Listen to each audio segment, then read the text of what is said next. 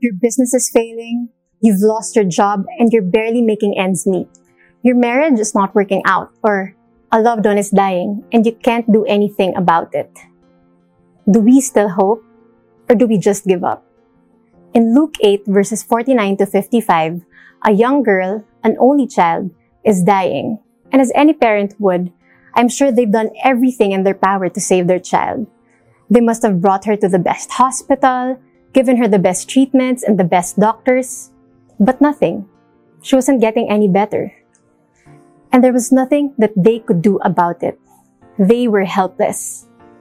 And their last hope was Jesus. So the father went to where Jesus was. He braved the crowds, stripped himself of pride, and desperately begged Jesus to heal his dying daughter. And just when they were on their way, someone comes up to them and tells him not to bother Jesus anymore because the child is already dead. And many times in our lives, we have also come to Jesus with our problems, begging him, crying out to him, and yet we feel that he's not doing anything. He's too late, or that it's too impossible for him to solve our problems. But here in this passage, upon hearing that the child is dead, Jesus says to the father, "Do not be afraid. Just have faith, and she will be healed." The crowd even laughed at him when he said that the child was just sleeping. But you see, Jesus did not even flinch or panic on the news that the child is already dead.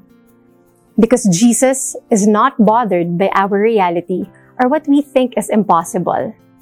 He just wants us to have faith that He will come through even if we think our situations are impossible.